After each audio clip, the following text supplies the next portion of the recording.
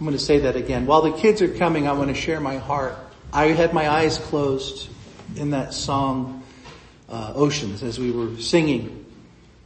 And I heard some weird noise.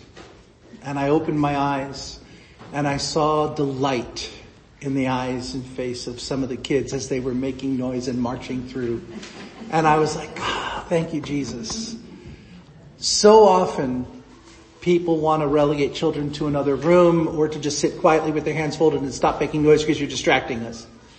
And I thought, thank you, Jesus, that we are training these children that church can be a place of fun and a place where they can express themselves. And though they don't fully understand, I'm sure that playing a musical instrument or waving a flag is an act of worship. It is indeed an act of worship, and God, I believe, receives it. And I'm just thrilled that we're giving these kids training in what it means to be followers of Christ. Well, boys and girls, I want to talk to you guys about something that happened to me when I was in 3rd grade. How old are you, Audrey? Are you in 2nd grade or 3rd grade? You're in 3rd grade. So it's about the same age as you. When I was in 3rd grade, my dad was in the Navy, and we lived in a small town outside of Washington, D.C., way over in the state called Maryland. And I used to have to walk to school to get to the school, and it probably took me about maybe 20 or 30 minutes to walk from my house to the school.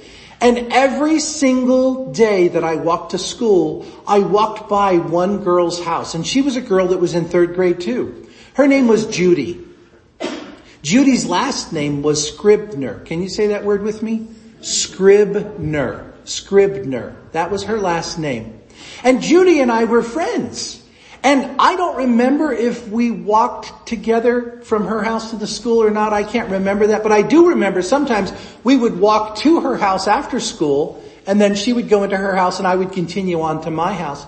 But we were in the same classes. We saw each other at lunch. We saw each other in the recess time when we would go out into the playground. And I was a friend of Judy's, and there wasn't a lot of people that were friends of Judy. A lot of kids didn't like Judy. You know why? She had a birthmark on her face. Do you know what a birthmark is? What's a birthmark, Audrey? My mom says that it's a kiss that an angel gives you. That's what some people say, is that birthmark is a kiss that an angel gives you. Well, Judy had a birthmark that wasn't pretty. I've got a picture, not of Judy, but I have a picture of what I'm talking about. Can you bring that up? You can see it up here on the screen up here. Shane, look up this way. You guys can see it up here. Adrian, hello. Look up here. You can see it. See on that little child's face, the kind of pinky colored thing on their cheek? Wait, is that Judy? No, but that's what Judy's face looked like. Oh. That's not Judy. I did look online to see if my friend Judy is still alive, and I found her on Facebook. And you know how I knew that it was her? She had that mark still on her face. It was right here on her cheek. And it was that color, purpley pink. And kids used to tease her all the time about having that ugly mark on her face.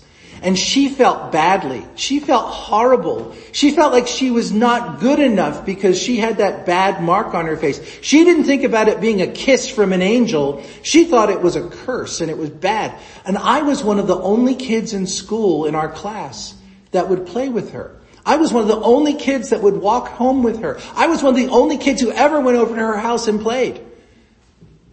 And the kids in school started calling me names. When I was on the playground, you know what they would say? They'd walk by and go, Scribner lover.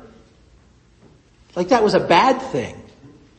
They'd say, you're a Scribner lover. And I felt bad. I didn't want them to call me names. So you know what I did? I stopped being Judy's friend. I stopped walking with her to her house. I wouldn't go over to her house and play anymore. I wouldn't even talk to her when we were at school because I didn't want everyone to make fun of me and call me bad names. And now it's been 50 years almost, 40 years, more than 40 years. And to this day, I still feel badly. You know why?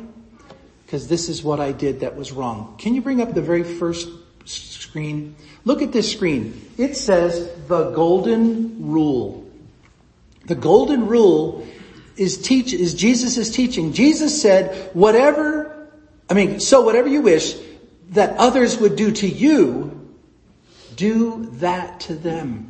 In other words, if you want somebody to be nice to you, you should be nice to them. If you want someone to play with you, you should play with them. If you want someone to not feel bad, then you should come and be their friend. That's what Jesus said. That's called the golden rule. When I was a little boy, we learned it as do unto others as you would have them do unto you. But to treat somebody nice, because that's how you want to be treated. That's the golden rule. There's another rule in the scriptures. It's called the royal law. Can you bring that one up for me? It's on the screen. The royal law. It says if you really want to fulfill the royal law according to the scripture, you should love your neighbor as you love yourself. I should have treated Judy the way I wanted to be treated. I didn't want people calling me names, so I shouldn't call her names. I should be her friend. I should walk with her. I should go to her house. I should love her in the same way that I loved myself. But I didn't. Because I was afraid of the way other people were treating me. And I didn't want to be called names, so I stopped being the target for them by stopping my friendship with Judy. And 40 plus years later, I still feel badly. There's no way I could ever go back and make it right. I even thought about it. When I looked her up this week on Facebook, I thought, I could probably maybe contact her and tell her that I feel bad. I don't think she'd want to talk to me. Because she was so hurt by the way I treated her. Yes, sir. I just watched YouTube. You did? On Trisha's phone, and I watched a Judy show, and the statue moved like this. Oh, wow. So there's another Judy on... Standing like this. Uh-huh. Then it moved like this. Wow. So there's another Judy on the internet. Well, this is my friend Judy, but I learned that I need to... Judy in that big house Uh-huh. is kind of creepy. Well...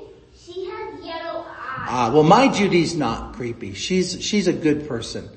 And so I want you guys to remember this. If you ever have somebody that you see that's being treated badly, you should be their friend. You should love them and try to be nice to them and be friends with them, because that's what God wants us to do. He wants us to love other people. He wants us to treat them the way we want to be treated. So I want to pray with you guys, and then you're going to go back and be with Miss Jamie. So let's pray. Jesus, bless these kids. Help them, Lord, at this young age to learn this valuable truth of the golden rule and the royal law, that they don't have to 4 or 5 decades from now have regret over the way they treated a classmate or a neighborhood friend, but that they can truly say that they honored you by the way that they treated their neighbors. In Jesus' name I pray. Amen. Okay, you guys can go back and be with Miss Jamie. Thank you so much for your kind attention.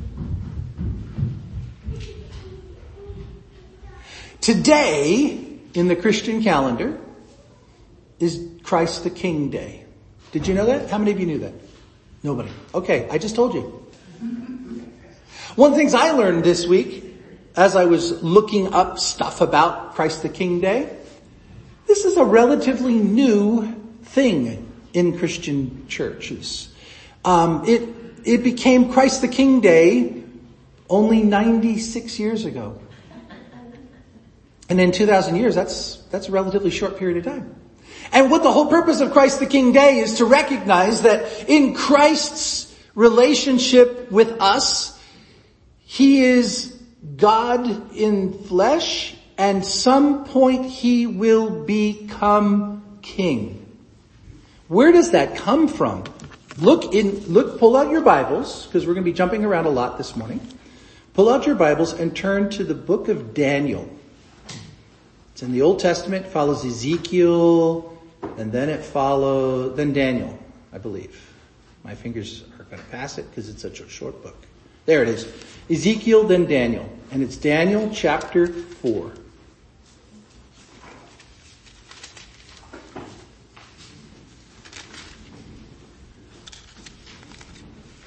And I said Daniel chapter 4, and that's not correct.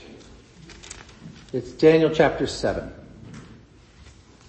Daniel chapter 7, those of you who have your Bibles open, it's Daniel chapter 7 verses 13 and following.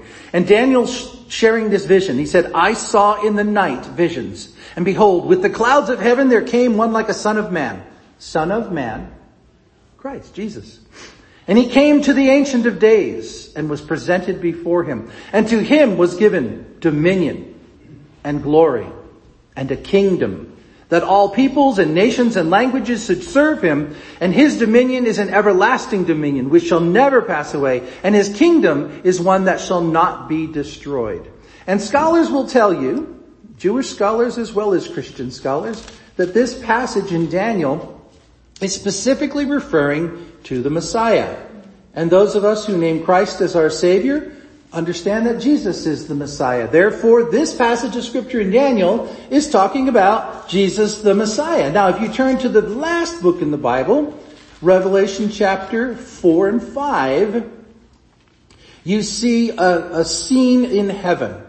And it talks about God being on the throne and all the worship that's going on around God. And then chapter 5 talks about this lamb that looks like it had been slain, who was worthy to open a scroll. And it says, verse 6, and between the throne and the four living creatures and among the elders I saw this lamb standing as though it had been slain, with 7 horns and with 7 eyes, which are the 7 spirits of God set out into all the earth. And the Lamb went and took the scroll from the right hand of him who was seated on the throne. And when he had taken the scroll, the 4 living creatures and the 24 elders fell down before the Lamb, each holding a harp and golden bowls full of incense, which are the prayers of the saints. And they sang a new song, saying, Worthy are you. See, here this is worship that's taking place. So they are worshiping this Lamb, which we understand through our theology to be Jesus, the Son of God. And so Daniel chapter 7 talks about this Messiah being the king that's given a kingdom that all peoples and all nations and all creatures will bow down to. And that kingdom will last forever and forever and forever. And then we see in Revelation that kingdom taking place where he literally sits down on the right hand of the Ancient of Days on the heavenly throne.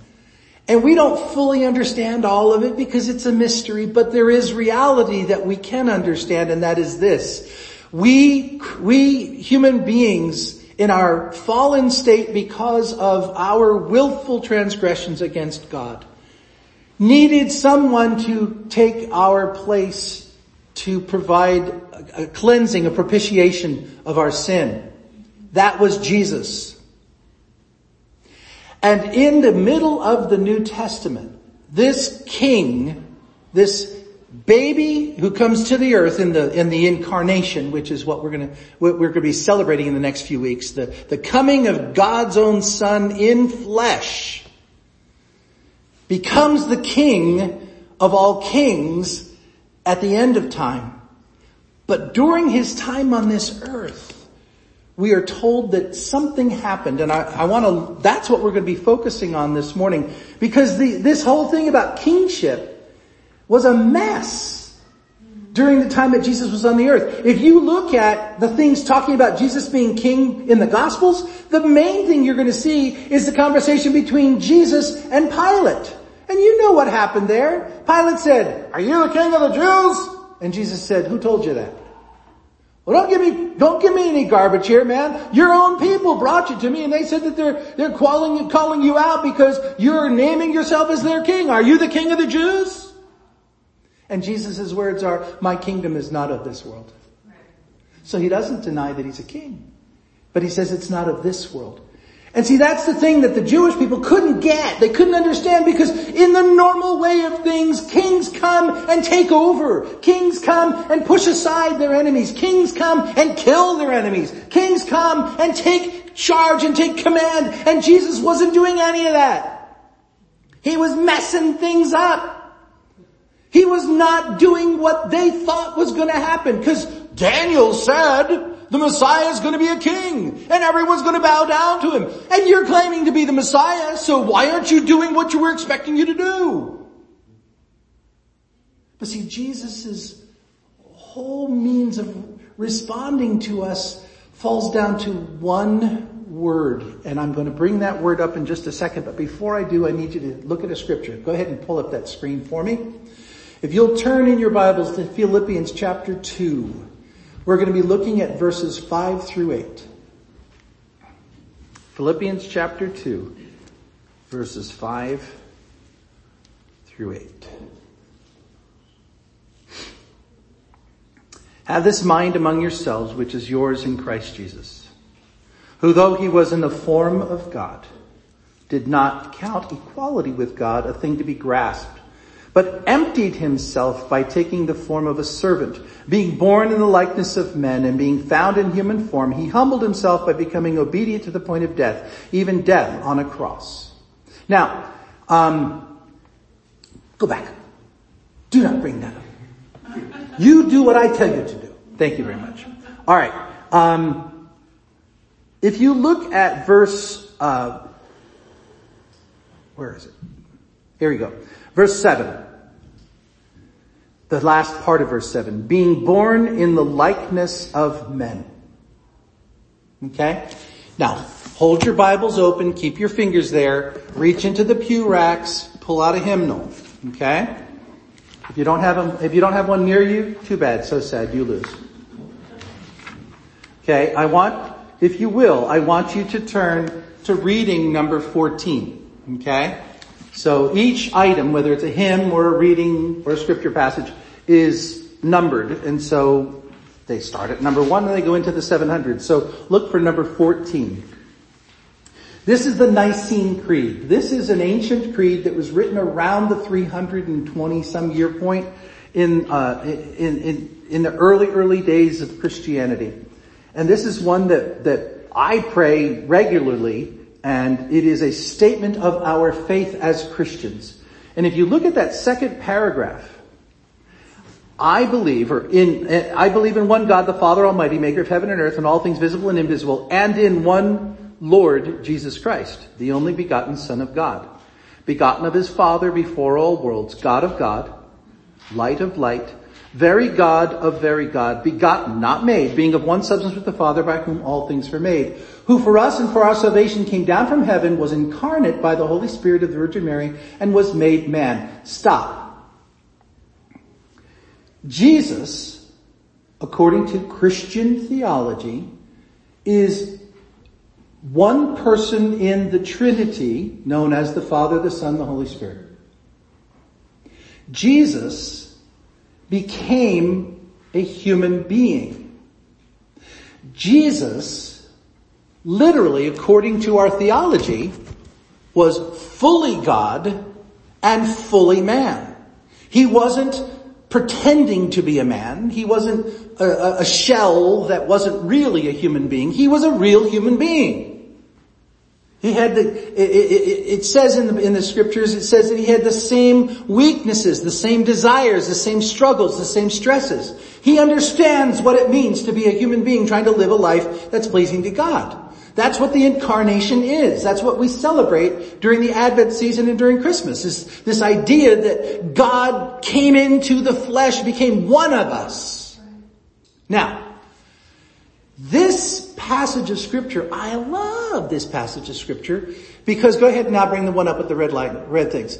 In verse 7, it also says, just before it talks about him taking on the form of being human, it says he emptied himself. Okay? It says he didn't, look at verse 6. Though he was in the form of God, he didn't count equality with God a thing to be grasped, but instead emptied himself by taking on the form of a servant, being born in the likeness of men. Emptied himself. If you look at the Greek word that has been translated this, go ahead and bring the next slide up. It's actually the Greek word kinoo. Kinoo gives us this word, kenosis, which means a pouring out or an emptying. Okay? So Jesus, according to Philippians, tells us that this incarnate God, this God-man, this fully God and fully man person, did some kind of a transaction to become a person by emptying himself. What took place? What was that? Now, you've got your hymnals open, so go to the next slide. Turn to hymn 225. This is one of my favoriteest of the Wesley hymns. Hymn 225. And can it be that I should gain an interest in the Savior's blood? Died he for me who caused his pain, for me who him to death pursued. Amazing love, how can it be that thou, my God, shouldst die for me? Amazing love, how can it be that thou, my God, shouldst die for me? Listen to this next phrase. He left his Father's throne above, so free, so infinite his grace, emptied himself of all but love, and bled for Adam's helpless race. 'Tis mercy all immense. And you can sing the rest of it tomorrow. But right now, I want to think about this second verse. He emptied himself of all but love. That's what I've heard forever.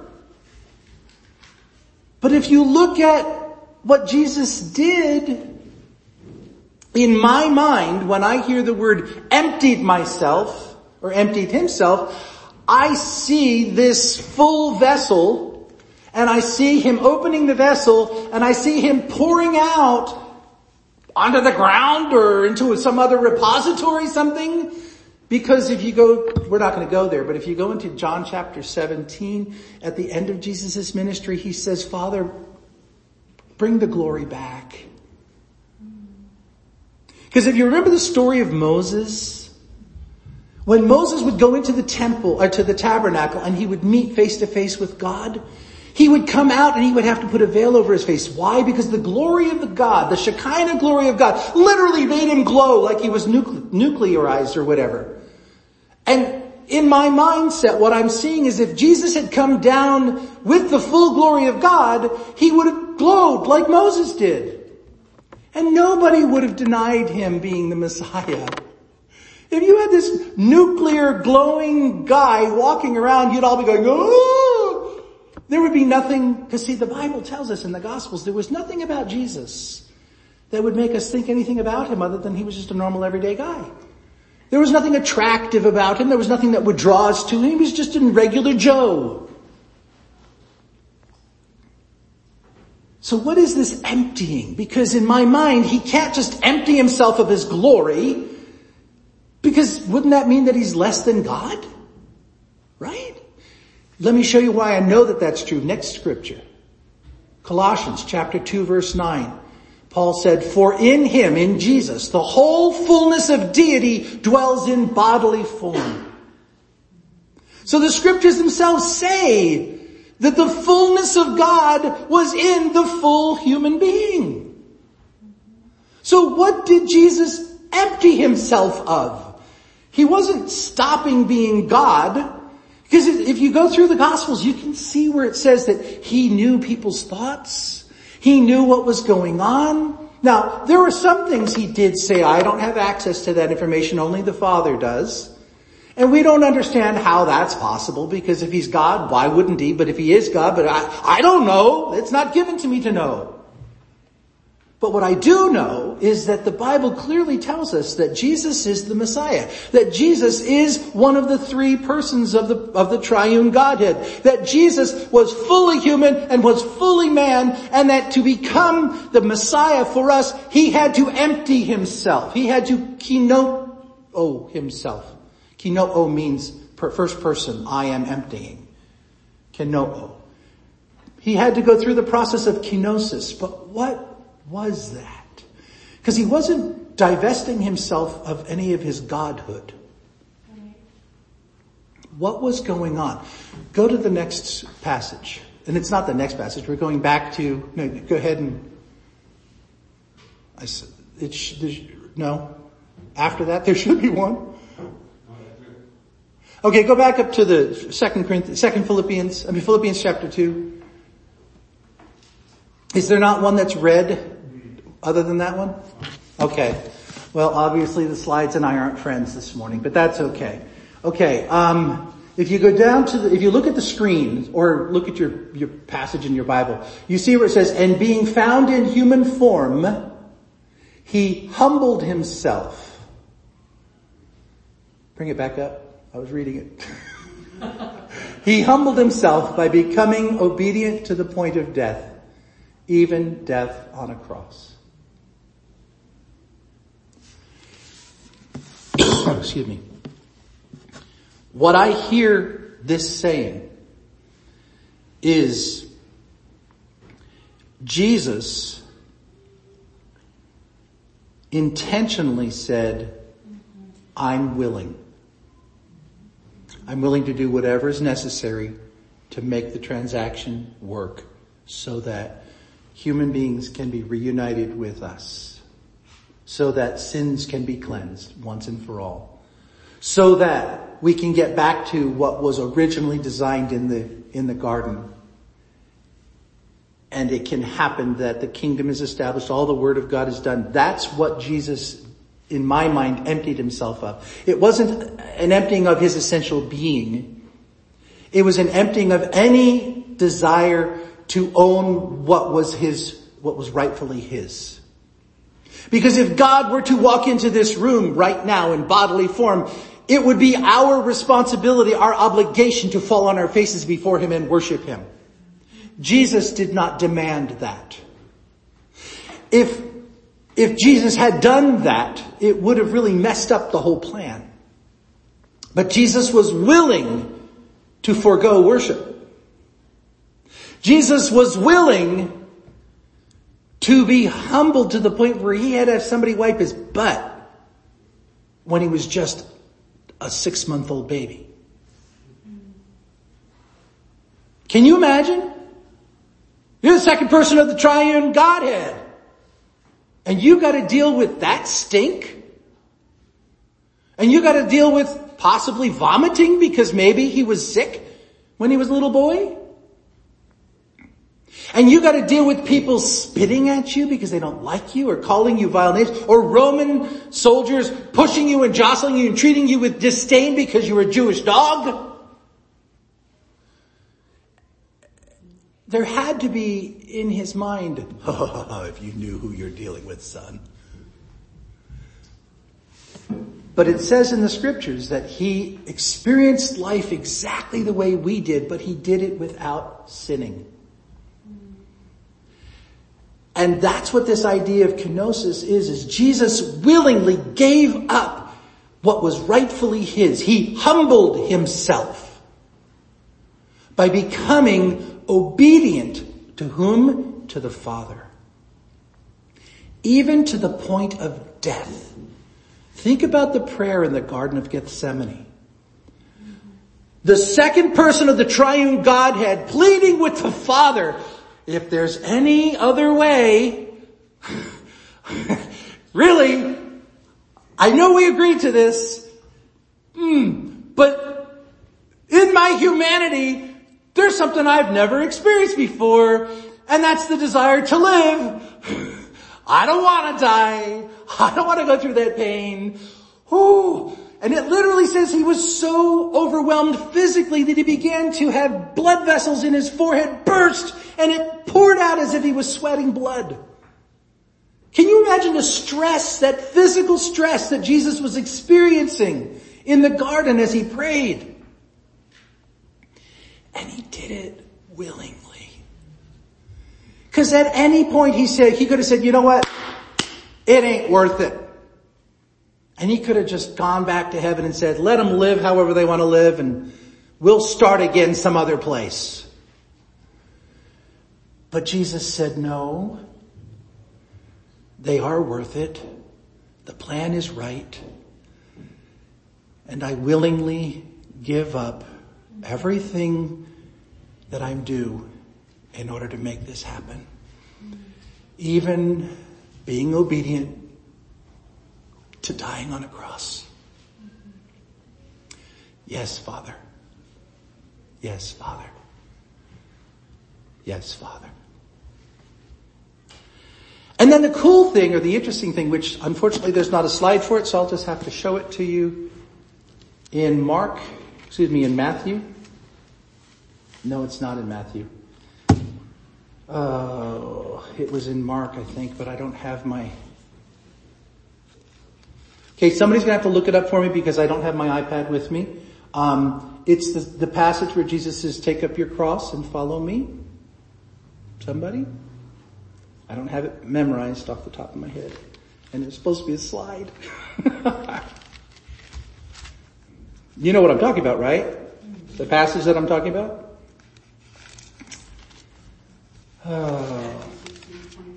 Matthew 16, thank you. Matthew 16:24. Then Jesus told his disciples, if any of you would come after me, and let him deny himself, let him take up his cross and follow me. For whoever would save his life will lose it. Whoever loses his life for my sake will find it. For what will it profit a man if he gains the whole world and forfeits his soul? Let's read that one more time. Matthew chapter 16, verses 24 through 26. Jesus told his disciples, if any one of you would come after me, let him deny himself, take up his cross and follow me. For whoever would save his life would lose it. Whoever loses his life for my sake will find it. For what will it profit a man if he gains the whole world and forfeits his soul? Let me just tell you just a real quick little story out of my own personal life. And then we'll close. I knew from the time I was 16 or 17 years of age that God had called me into full-time Christian ministry. I didn't have the words to articulate that, but I knew that God had called me to full-time ministry. It wasn't until I was like 19 or 20 that I was able to I had a mentor who was able to help me understand this call to ministry. But I carried that calling, that burden on my life from the time I was a teenager. Literally almost minutes after getting saved, I felt this calling. And then God, in God's wisdom, had me stay on active duty in the Air Force for 21 years. So I lived with this calling for 21 years, never being able to do anything about it. And I was at the tail end of my Air Force career, living in San Angelo, Texas.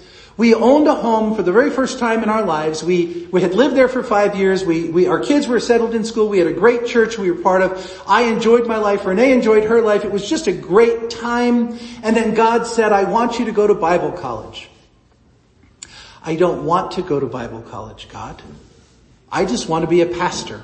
I have served you for 21 years and you owe this to me. I've already been faithful and obedient to you. And God said, Bible college, Bob. And God and I wrestled with this for over an hour during lunch one day. And finally I said, okay. And then we discussed it. And then we came to terms with going to Bible college. And then after we had already submitted the paperwork for my retirement so that I was approved for retirement, after I had already been admitted to the school, after we had already started selling off stuff, we found out that, lo and behold, this is the first semester that we're going to ever offer online education. What? You mean I could go to school online? I won't have to move from here? But it was too late. We were already in the process of selling our home. Everything. Then, to add insult to injury, as if God stood over me, being flayed with a whip, God took a box of Morton salt and poured it all over my open wounds. My mother-in-law and father-in-law retired after their final assignment and moved 2.5 blocks from where we had been living in Texas. All of our adult lives, we were in the military and could not be near family. Finally, We have the opportunity, but no, we got to follow what God wants us to do. Stinking calling. Do you understand how hard that is? This is what I want. This is what I know I'm supposed to do. And my father-in-law, the one that I wanted to be near, who was my mentor, who helped me to discern my call, would say to me, even in that moment, it is better to be in the center of God's will than to have your own will. You have to do what you know God wants you to do.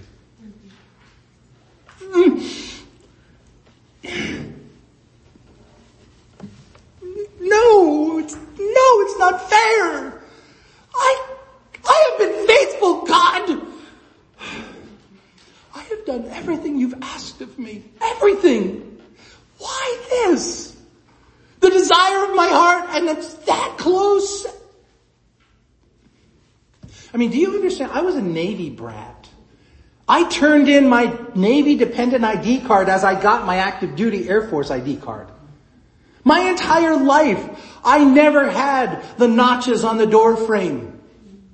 I can remember in my senior year of high school in the spring as all of my friends and I are getting ready for graduation and then say, do you remember back in second grade when we were at Mrs. Johnson's class? And I'm like, yeah, I was in Rhode Island in second grade.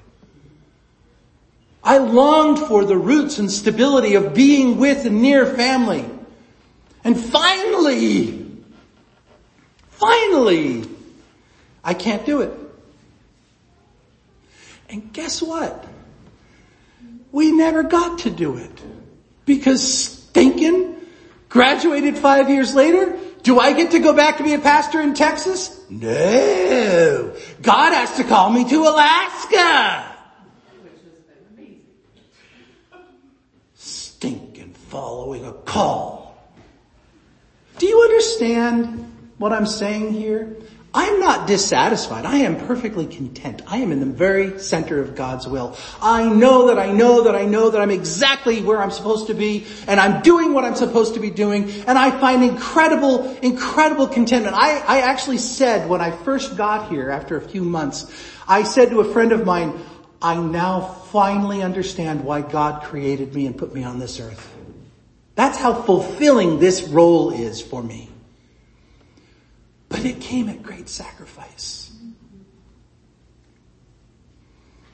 And that's what kenosis is. Being willing to give up your deepest longing to fulfill what God wants. And Jesus said in Matthew 16, if you want to come after me, you need to deny yourself. Not just take up the cross. You need to deny yourself, then take up the cross and follow. Every single one of you is going to be faced with that type of a situation. Maybe not to the same degree as we faced, having to move halfway around the globe, literally.